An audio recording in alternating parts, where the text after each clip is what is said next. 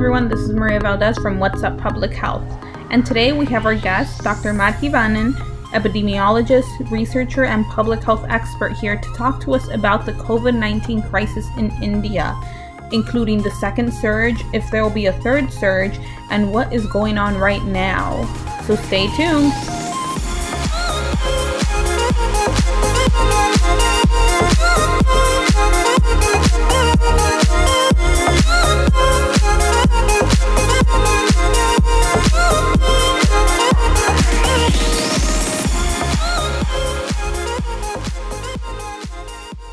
Good morning, everyone. Today we have a guest. Like always, we have Dr. Madhivanan.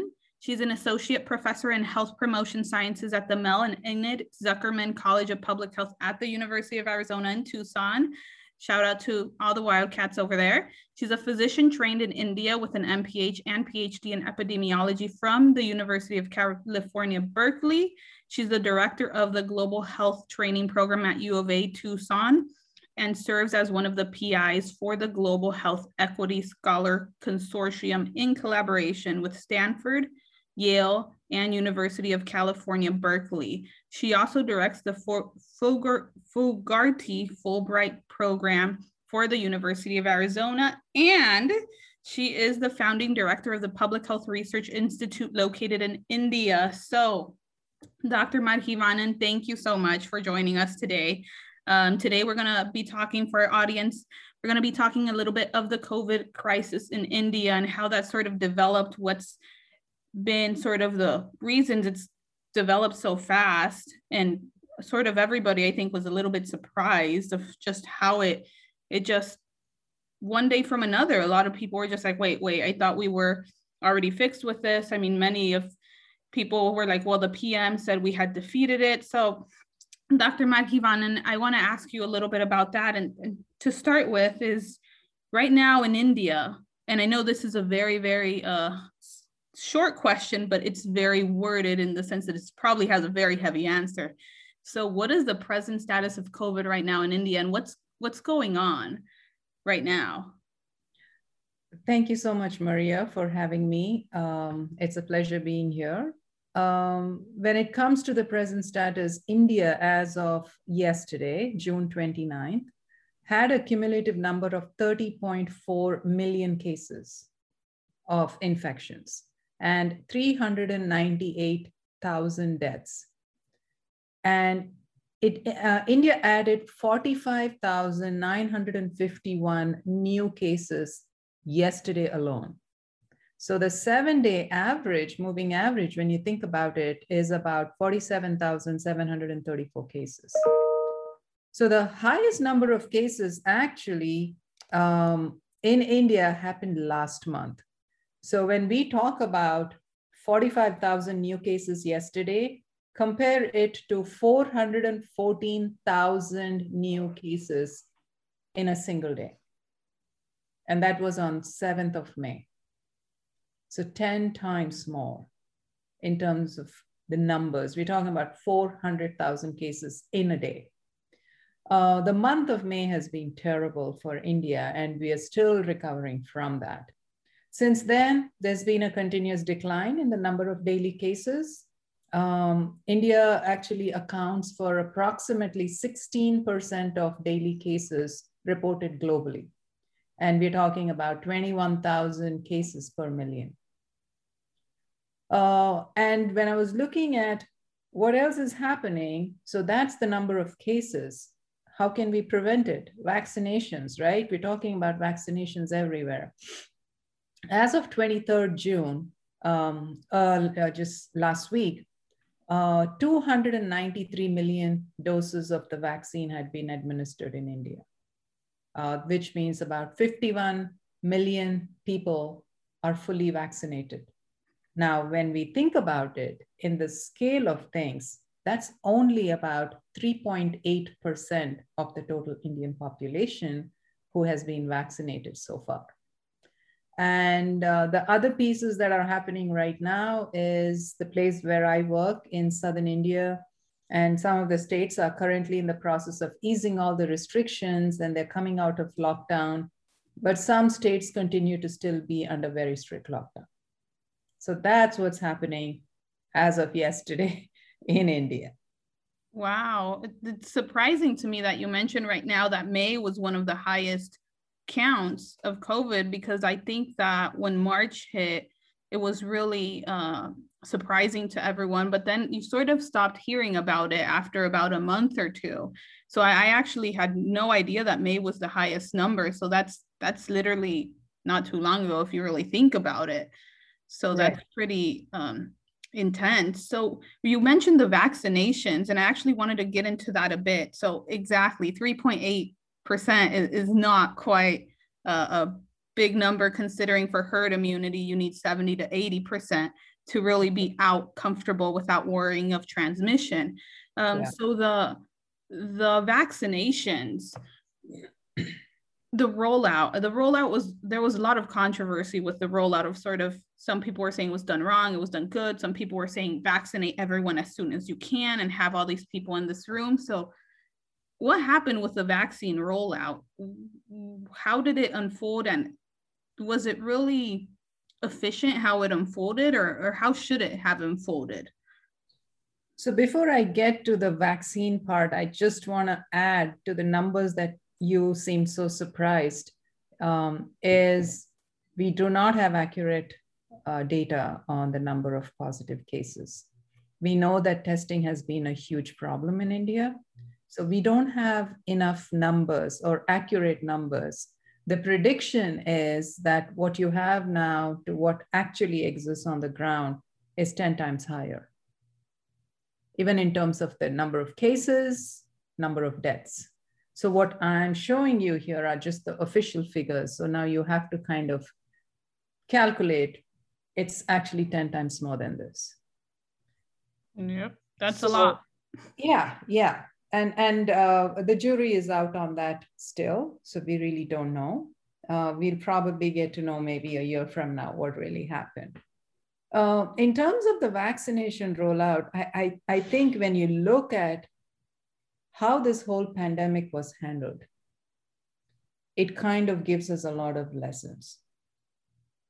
Not just from how we message the communities, what we talk to people, at the same time, what was the government doing at the background, and what was it presenting to the world and in the global arena. India was actually described around the world as a success story. Having recovered from the first wave last year, they resumed normal life, economic activities, and even started exporting the vaccine early on. However, there were a whole series of errors that happened. And I mean, I can talk on this for days, but I'm just going to summarize it for you. One of the things that they did was, instead of actually making sure that there was sufficient vaccination shots available for the local Indian population, in terms of this vaccine diplomacy, India started exporting vaccines. And this was in January and February, right? They started exporting it to all the different SAARC countries. And at the same time, they did not place enough orders for the vaccination shots for its own citizens. And that's the part that everybody is still questioning. Why? What happened? When the other countries were coming to Serum Institute of India and placing their orders, India had still not placed its order for its own population. And whatever it had already started to export. And there were warning signs all along for India. It's just a matter of who looked at it, who acknowledged it, and who took it seriously. And that's where everything went wrong. Not enough orders were placed, not enough planning was done. We didn't prep for it. And then when US had an embargo on not exporting the raw material, which is needed for the vaccines to be developed in India, now everything came to a shutdown in India because they didn't have enough raw material to even come up with enough vaccinations that they had committed to the WHO for the COVAX. So vaccines couldn't be exported anymore, but they also did not have enough vaccinations for their own populations in India. And then the other big issue was they had two vaccines that were given emergency use authorization, while one of it, which was being the indigenous Indian vaccination, was still in clinical trials. But they went ahead and gave it an EUA. But when Pfizer applied for approvals, and when the other vaccines were being asked to be approved, India did not give it authorization or approval. So there was again this kind of a mismatch. I mean, Pfizer vaccine was evaluated here and we knew how it worked, but you still are not going to approve it in India? Well, one is in clinical trials. While you were willing to, give approvals for a vaccine that was still in clinical trials. That makes no sense, yeah. So there are a lot of things that have happened, and it's a geopolitical kind of a situation. Lots of things have gone wrong, and this should be a good lesson for the world, how not to handle a pandemic. Yep. And I think that I myself got the Pfizer. That's the one I got. I got it back in December, and yeah, definitely that was approved, and now actually is approved for 16 years and starting to research for younger. So that's quite interesting that you mentioned that.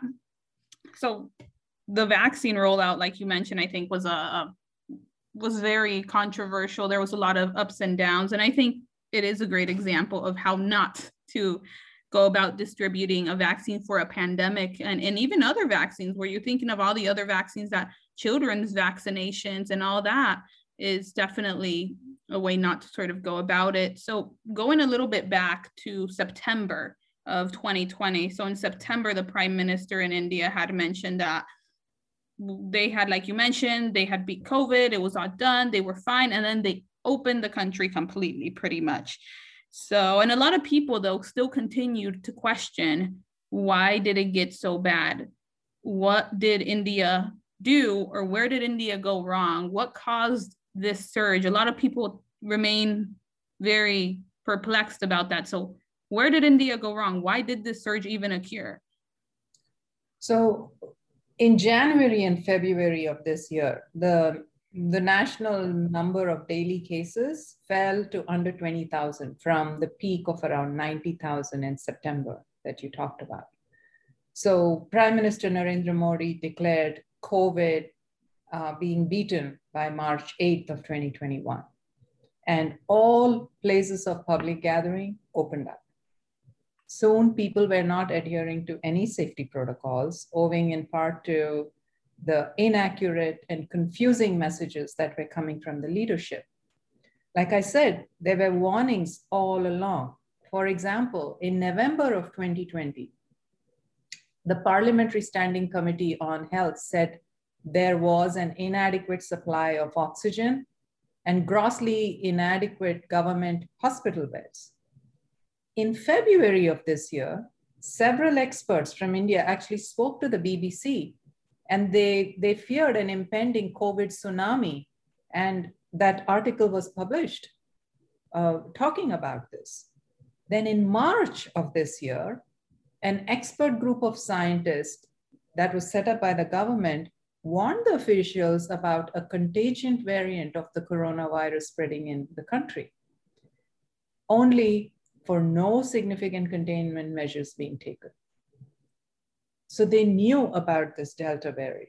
They knew about how the virus was changing, but nothing was done. And even to this day, the government has not commented on any of these issues. India is an old culture. And one of the things about coming from an old culture is this kind of symbolism that people have, right? Symbolism takes over substance. It's given more prominence. And there is a politician in India by the name Shashi Tharoor. He actually so eloquently put down all the issues that were a problem for India, how the COVID kind of panned out. And some of the things he said was how Narendra Modi's penchant for drama was on full display during these hard times. He had suggested on national television that people should bang plates together at a certain time right, at an auspicious hour. And then 2 weeks later, he urged people to light lamps at a specific moment. And this is all symbolism. It's superstition, which took priority over science and scientific thinking at the policy level when it came to figuring out measures on how to confront the pandemic. Now, when we talk about doing all this in support of our health workers, do you know that 500 healthcare workers have died just in this pandemic? And that's an underestimation just in India. You're talking about doctors and nurses. I had no idea. And like you mentioned, that's an underestimation. All the deaths in general are underestimation. And I can only imagine the actual numbers out there. Right. So the WHO mantra of how it kept stressing, WHO kept stressing about the containment strategy that required testing, tracing, isolation, treatment, right? We've heard this a million times. Mm-hmm. Only a few states in India actually followed it. And Kerala was a good example of it. Kerala did everything right. And the reason Kerala was so equipped and did so well was they had a Nipah outbreak before this. So they had prepared, their public health systems were put in place, their surveillance systems were put in place. So the earliest cases of COVID in India actually came in through Kerala. When all the people from the Middle East were coming back, Kerala did an amazing job of handling them, making sure that they were taken care of, testing them, isolating them. But you didn't see that kind of response in a lot of other states. Another big issue was centralization. In the first national lockdown, the Prime Minister Modi announced in March of 2020, within 4 hours of a national lockdown, he wanted the entire country to shut down. And that whole process was so top down from the central government, and they used this Epidemic Act and the Disaster Management Act to do what they did, which caused so many problems for the ordinary lay citizen of India. Instead of allowing for the 30 Indian governments or the state governments the authority to design locally relevant strategies and administrative measures, the central government decided to manage COVID by putting out this decree from Delhi and saying, okay, you're going to lock down without any preparation, without any notice. In 4 hours, everything is shut down. Mm-hmm. Fast forward now 1 year, that happened March 2020. Now, when you look at what happened, it was a disaster. Yes.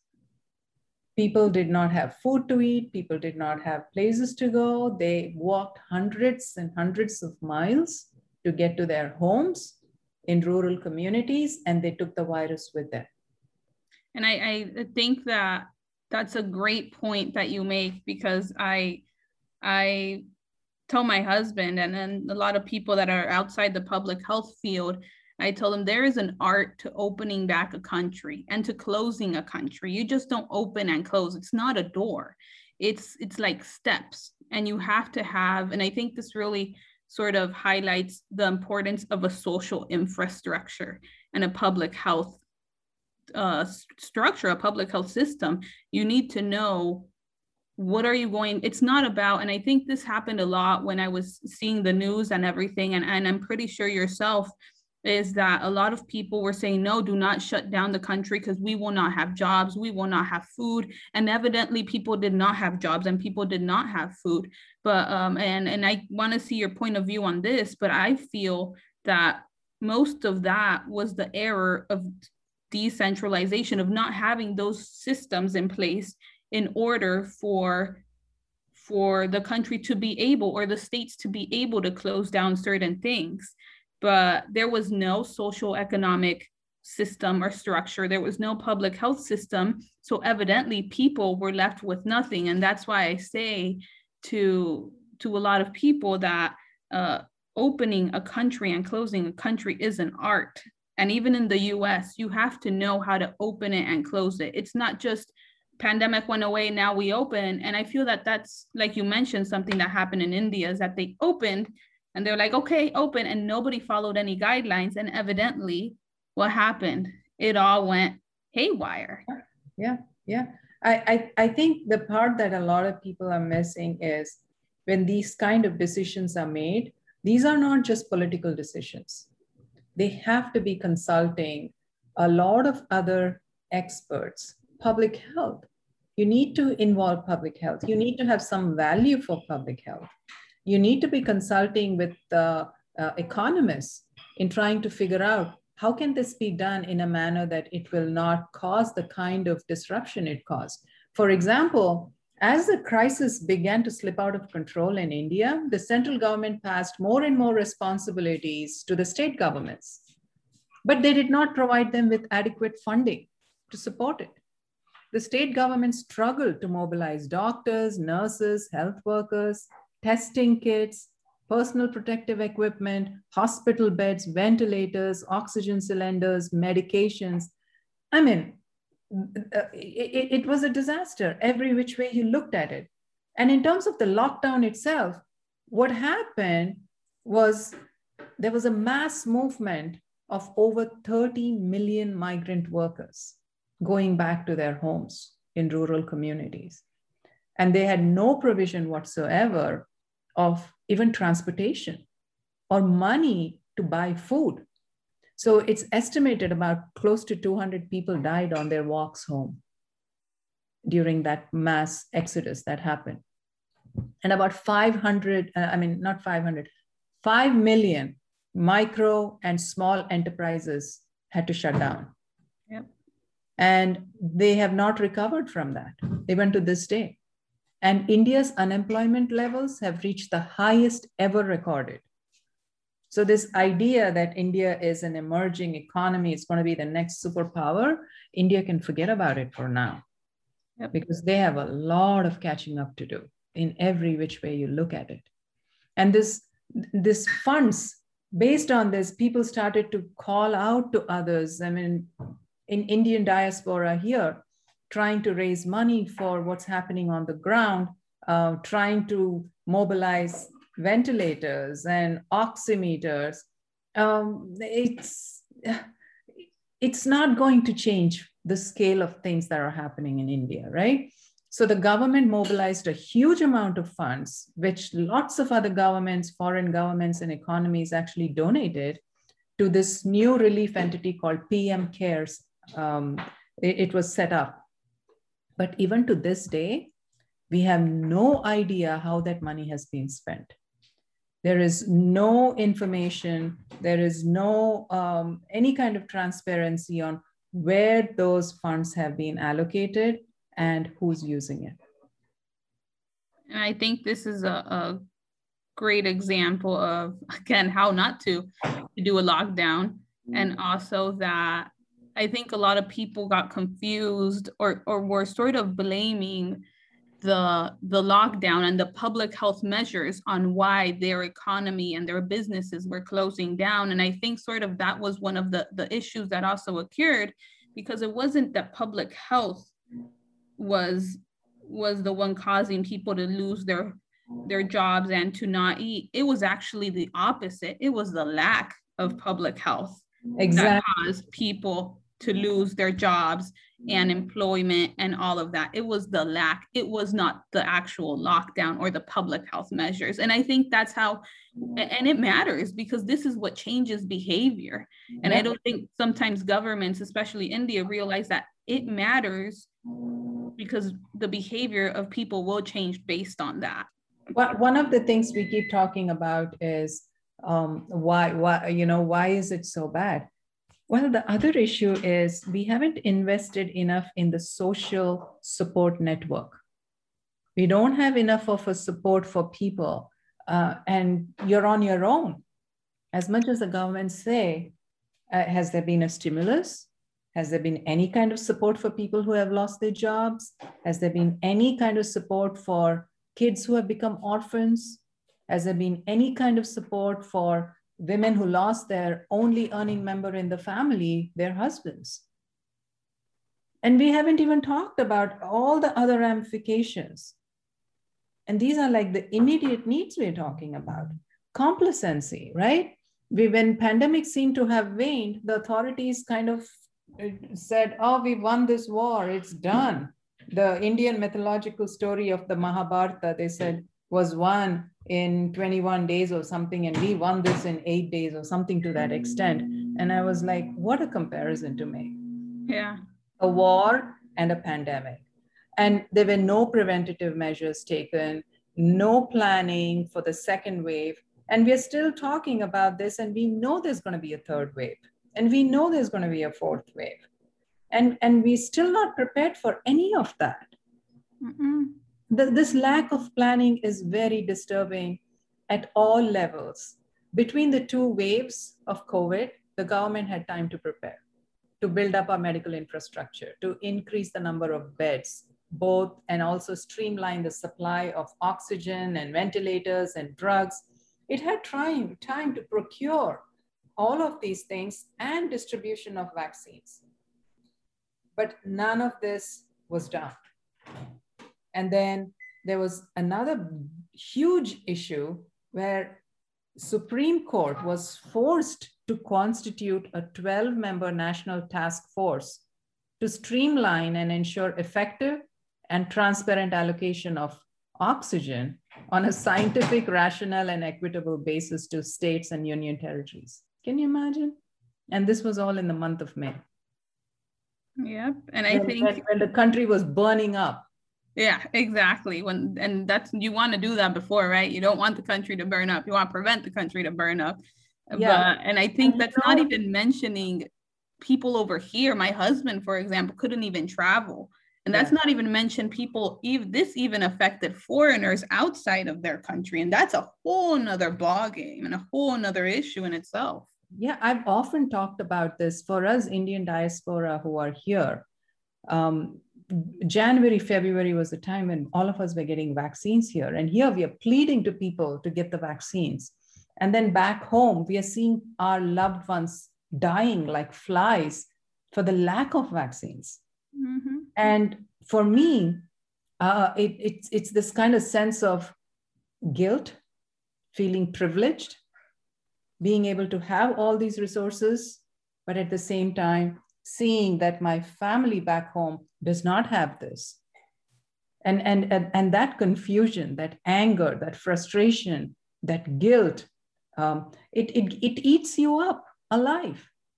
You know what is even more disturbing about what is so terribly wrong with how this pandemic was handled? The government has taken on the construction of an building, the new parliament building, for $180 million. Yeah. And you know what? They call that essential service. And this is happening while the country is in a lockdown. If they could use that $180 million towards the pandemic response, I am sure we can make a huge amount of difference. Yeah, and I think actually that's the mental health piece is another thing too. I mean, many families right now have been stuck in their homes for months, if not longer. They've been separated, with some being in different countries, some in the US, some over here, some in Canada, some in India, and so forth. And some family members have even died without their families or loved ones being able to say a proper goodbye because the country went in flames.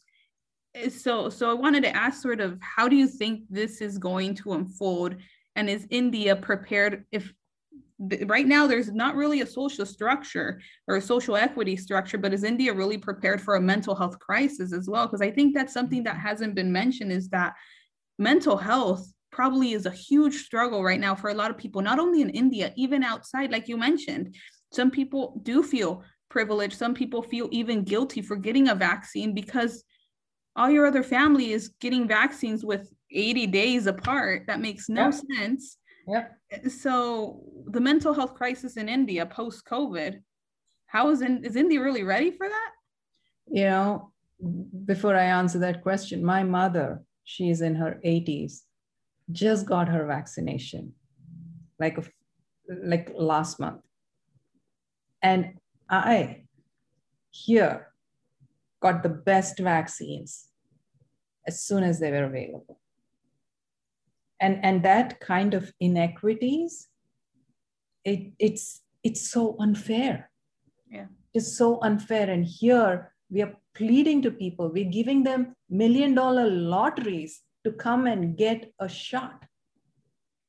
And back home, people who need it don't even have access, even if they try to pay for it.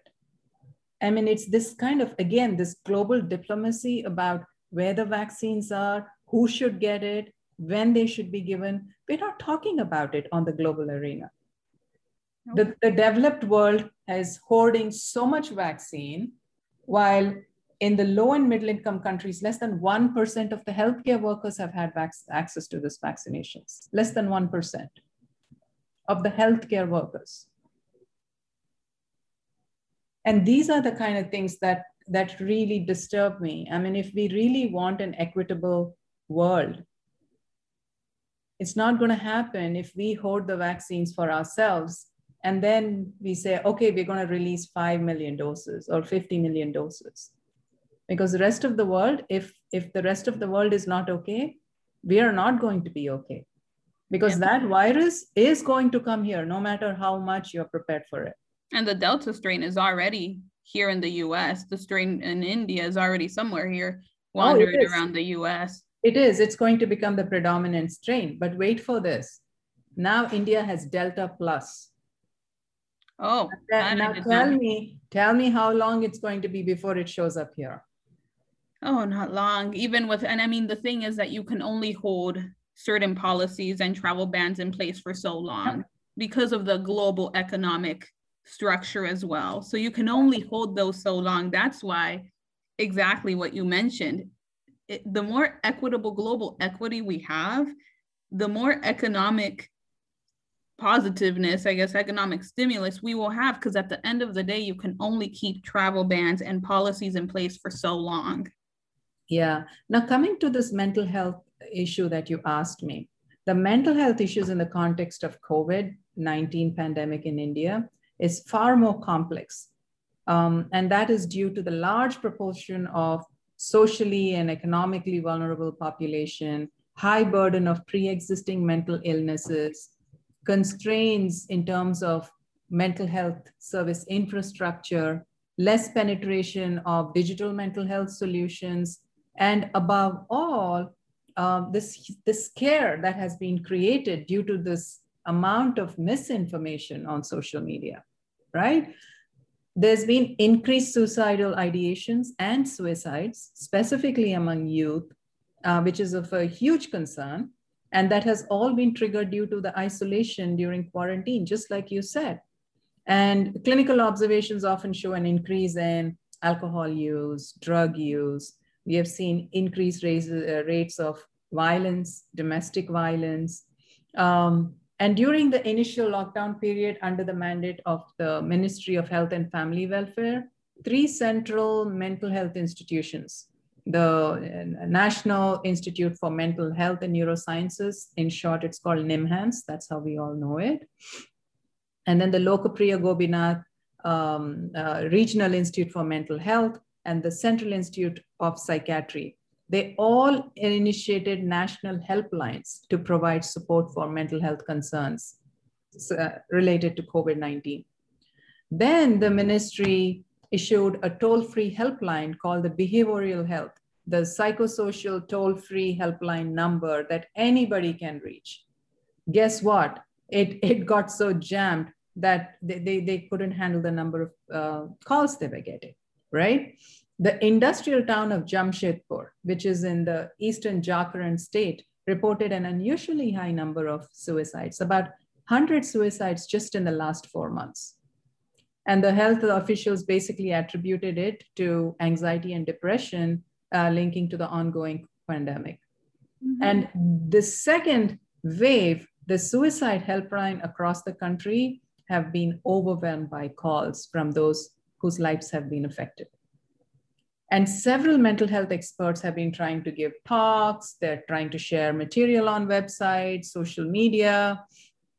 Some are also offering online consultations free of cost. Some applications have been used for, digital applications, like the mindfulness application Headspace, which can give you a year-long free subscription. But most of these mental health services remain inaccessible to the large population of India, because 60% of the population still lives in rural communities. And another big piece that we are not talking about, the elephant in the room here, even without the pandemic, there's a huge degree of social stigma associated with being diagnosed with any kind of mental illness, or even visiting a mental health professional. Forget about you being diagnosed. As soon as you even say something related to your mental health, they're like, okay, this person is mad. Or, everything gets locked down. Nobody wants to talk to you. And that level of stigma without pandemic, now added on with pandemic, I don't know how we're going to deal with that. Some of the other important barriers, there's an uneven distribution of mental health services. There's economic inequality. There's poor health. There's poor digital health. And the most important piece, we don't have enough healthcare professionals in India to support the need that we have. We don't have enough people. So I think what we need is a little bit more focus on destigmatizing mental health and making sure that people are aware that it is just like any other health-related issue. If you can go take medications for diabetes, you can very well take medications for depression or anxiety.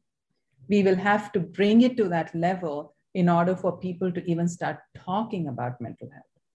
One of the studies that we're doing in India is we're trying to measure mental health issues in women, because I do women's health. A lot of the women who were coming to see me would always come with saying, I have backache, knee ache, all these kind of vague symptomatology. They were basically somaticizing, and all they wanted was somebody to talk to them. And then we said, okay, let us try and figure out how many of them might have some mental health needs. So we started looking at the instruments that were available to us. And trust me, when I was talking about postpartum depression in pregnant women, the most common scale that's used in India is called the EPDS scale. I have 2 doctoral degrees. I couldn't answer those questions. Yep, and that happens often in healthcare. It happens often, and it's happened to me. And in the US, now I can only imagine in India, where I see something and I'm like, I have a master's and I can't, I don't understand these notes. Exactly. And you're asking these people to answer your questions in a language that they don't understand. And has it been correctly validated in all these different languages that we use in India? So we did another very interesting study. In India, we use this word tension. And it's an English word. But you go into any part of India, any part, rural, urban, people will use the word tension, and they will use it in English. And that would be the only English word they would use, but they would say, I have a lot of tension in my life, or I'm going through tension now. So we wanted to unpack the word tension. And we did this with an anthropologist who is at Oregon State University. Her name is Jo Weaver. So we actually started to unpack. We started from ground zero, trying to understand, what do people mean when they use the word tension in expressing what's happening in their lives? And we have brought it down from about 350 different reasons to 90 reasons. And we're trying to kind of further try and understand what that word tension means. So we are going back to ground zero and starting from scratch, because we do not have enough instruments that we can actually measure these kind of issues. And I think what you mentioned about the word, it's very important, because if we tie it sort of all back to the social stigma and everything, is that there is symbolism, a lot of symbolism. And with mental health, you have a lot of culture, and then you have religion, and more so in India where that's so prominent. And I think that the only way to start is from ground zero, to start from scratch, because it's changing a mindset. And Yes. changing a mindset is the most toughest things to do. It's one of, I think, the biggest barriers when it comes to trying to give health to someone, is changing those mindsets and focusing on the science and not the symbolism Yes. of what things matter. And with mental health, it's a cauldron of all those things, and it just makes it even more difficult. It's interesting that word is the one used. I mean, but words matter, and especially when it comes to looking at mental health, every little word will sort of trigger, and you'll figure out, okay, well, this and that and this. But I think it shows how the symbolism, culture, religion sort of all get mixed in with mental health, which is an actual medical issue. But because there's so much symbolism and cultural and religion, the actual medical portion of it sort of gets lost and thrown sort of in the back. And that's not good. Yeah. We want it in the front. Yeah. We want it in the major front area. And even myself, I'm Hispanic, and even that is difficult for my own culture to sort of understand and figure out that it is a medical issue. It is just like diabetes, that you can get medication, anxiety, depression. It is a medical thing. So now with India now in its current status now, actually, before we sort of go into the lessons that India could cure, really briefly, there had been, believe it was called mucormycosis. Yes. And that became an issue in India. And then people started getting worried about that because they weren't sure what was going on, how it was going on. All they knew was it was bad and it was super infectious. And they're like, okay, now I'm going to stay inside for that. So what is the mucormycosis? What fungal infection is this? So mucormycosis, sometimes it's also called zygomycosis, is a serious but a very rare fungal infection that's caused by a group of molds called mucormycetes. And these fungi actually live in our environment, particularly in our soil and in decaying organic matter like the leaves and the compost piles or on rotten wood. They've been there all along. But people getting mucormycosis happens when they come in contact with this fungal spores in the environment. And for example, the lung or the sinus form of infection can occur after someone breathes in the spores. And these forms of mucormycosis usually occur in people who have underlying health problems or who take immunosuppressive therapies.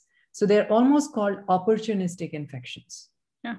These are not something that you would see if your immune system was strong. So for people who are on immunosuppressive therapies for some reason, for cancer, or if somebody is immunosuppressed because of HIV, they are more likely to get it. Mucormycosis can also develop on the skin if the fungus enters the skin through a scratch or a burn or some kind of skin trauma. And the first case of mucormycosis was described in 1855. So it's not a new, new it's infection. Pretty old.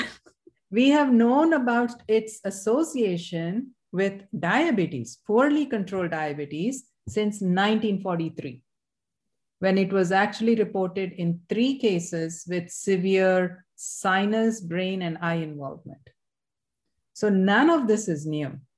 And in 1953, they were able to also find several cases, and they were isolated in the Indian forest soil.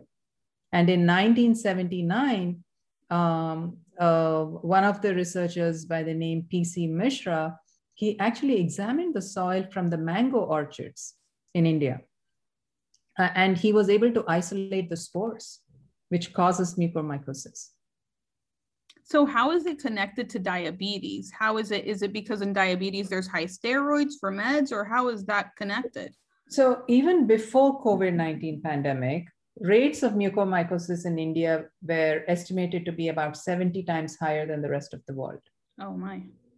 And it's not that it's unique only to India. This infection has been found in a lot of other countries, including Pakistan, Nepal, Bangladesh, Russia, Uruguay, Paraguay, Chile, Egypt, Brazil, Iraq, Mexico, Honduras, Argentina. So you name it, it's present, it's there. The one explanation for why the association has been remarkably high in India with the high rates of COVID infection, right? And high rates of diabetes. India is the diabetic capital of the world. If you didn't know that already. I did not know that, no. Yes, India is the diabetic capital of the world. So with high rates of diabetes, high rates of COVID, and the indiscriminate use of steroids, we created a fertile environment for this to take off. And it's only like last month, the Indian Council of Medical Research issued guidelines for recognizing and treating COVID-associated mucormycosis. Even though mucormycosis has existed for ages and ages and ages. Yes. As of 8th of June, there were 28,000 people in 28 states that had confirmed mucormycosis diagnosis. It's almost like an epidemic on top of a pandemic. Yeah, and hundreds of them have died. And for these cases, these 28,000 cases, 86% of them had a history of SARS infection, and 62.3% of them had diabetes. So there's your answer to it. Yeah, I did not know that it was the diabetic capital but at the end of the day, I think one thing that sort of highlights too is a lot of diabetes and is a lot of public health too, public education on how to manage diabetes, especially type 1. Type 1 diabetes is very, very intense on how you manage it. Type 2 is as well. So think again, it goes back to the same thing. You need that public health system on top of the medical system, but also the public health systems to have that follow through and that follow up with that patient. And if in the US, that is sometimes troublesome, I can only imagine in other countries where patients just get lost, they get discharged lost, and then the same thing happens over and over and over again. And it becomes a cycle. I mean, in my own house, my mother's youngest brother died of type 1 diabetes. All my grandparents, all my uncles, and my aunt who have all died because of diabetes associated complications. Every one of them in my family. Diabetes requires a lot. And if you don't have that structure, both medically and public health wise, then it can be very difficult to manage. And that's unfortunate because diabetes at the end of the day, it's a lot of the things that a cure can be prevented. Yes. I think that's what's even more sad is that most of it can be prevented. Yes, I agree. So right now, for everyone in India at home with their families, even from everyone outside as well, that is from India, what would you tell them to do right now with COVID? What stay in, stay out? What are the regulations right now, and who should they follow to? Here we have in the US the CDC, the Center for Disease and Control, but over there in India, what should they do and how should they follow it, or who should they follow? That's a very difficult question. I bet it is. You know, the things we can do, there's a lot of things that are out of our control, but there are some things that are in our control. One thing is we have to stay informed about COVID-19, and we have to learn about the factors that led to the second wave and ensure we don't repeat these same mistakes at an individual level, at a community level. We really have to remember that this virus is still present and it's not going away. Nope. Yeah, we will have to learn to live with it, but we will have to figure out how can we protect ourselves from it. Vaccines are really something we should be thinking about. It's really important to help communities in India get vaccinated, but at the same time, not to compromise on the basic public health measures that are free for all and everybody can practice, which is hand washing, making sure you're keeping distance, and protecting yourself, wearing a mask, right? All of these things. Talking to friends and family who are reluctant and addressing vaccine hesitancy, because social media has its downsides. Yes. And one of the big issue is this conspiracy theories that are flying around about how the vaccines are going to lead to sterility, and how this is like some kind of a plan for the government to control you. I think we need to be talking to people and educating them and demystifying this whole idea about how important it is to get vaccinated. And people need to take some responsibility for themselves. And when I say that, I'm saying, please continue to wear face masks. It doesn't cost much. Please wear it. Practice appropriate hygiene and maintain physical distance if it's possible. And in some communities in India, they have shown zero infections without even getting vaccines because they have followed these measures. So they are good examples right in our backyard that they can follow. Please stop having these gatherings, election gatherings, social gatherings, religious gatherings, festivals, marriages. And if you are planning to gather, at least do it in a responsible manner. Complacency and spreading of misinformation, every one of us has a role to play in it, and we can all address it. And every individual, family, and community must have a plan in place to tackle these infections and prevent the spread in the future. It's doable. We just have to become more mindful about it. And what about, so one of the things that was mentioned in the second wave was that one of the causes as well of a lot of the increase in COVID cases was home gathering. So I think people in their head sort of thought, I'm not outside, I'll stay at home. But at home, they had 25 people, 30 people. Yeah. What about those gatherings at home? Can they just gather at home or? I think it depends on the region. You have to look at the local epidemiology of the situation you're in. And if you're seeing that the percentage positivity in the community is over 5%, you don't want to gather in any place if you can help. Yeah, right? Agree. But India is a very social culture. We are a very cohesive culture. So we have to take that into consideration. When we talk about families, we are not nuclear families in most places. We are joint families. We live with our, 3 generations, multi-generational households. But if we can restrict it, knowing that, okay, you may have a grandmother or you may have a mother who has comorbidities. So if you can become aware, if we can educate and make people aware of giving power into their hands, I am sure they will be able to handle it for themselves. Right now, the reason people are gathering is because of this mixed messaging. It's all about not having enough information, not having correct information.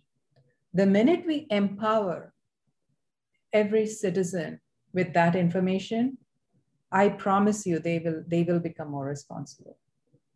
Right now, they do not have the information, or it's just not being present in a way that they will trust you.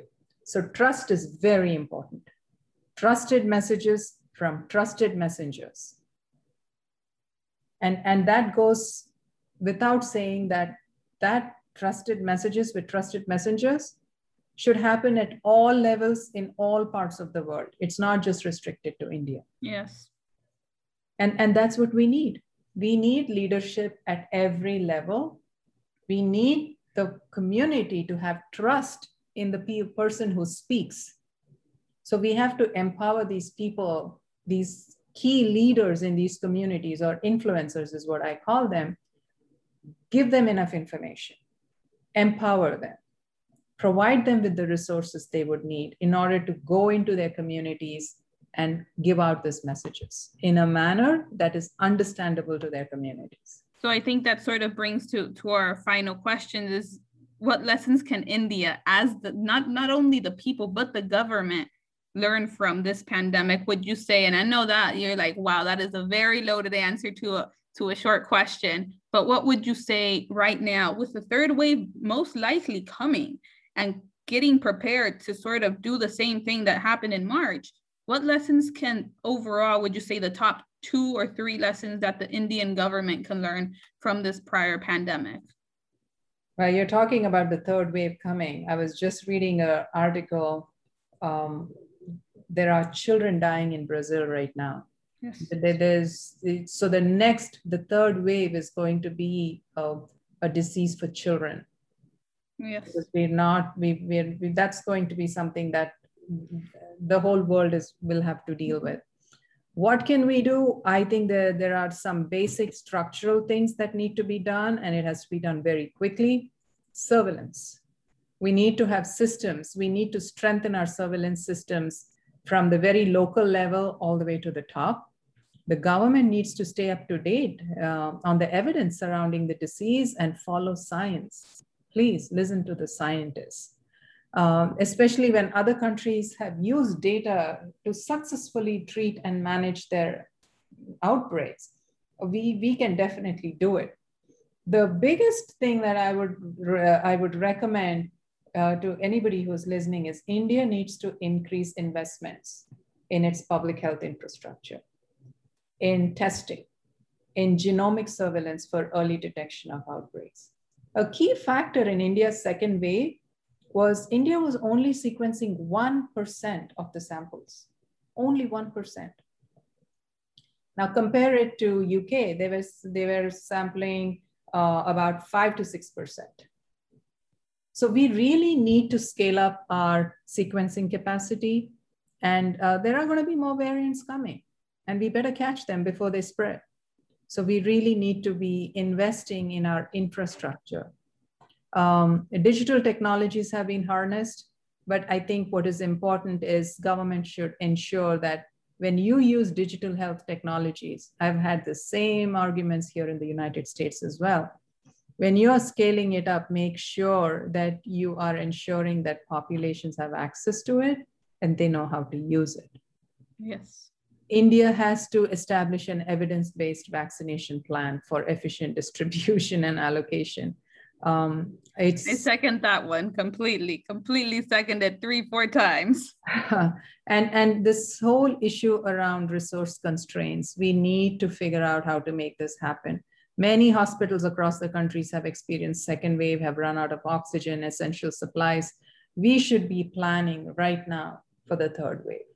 So that preparation, so all of these are at a structural level. At an individual level, I think the collective behavior plays a big role in both curbing and escalating.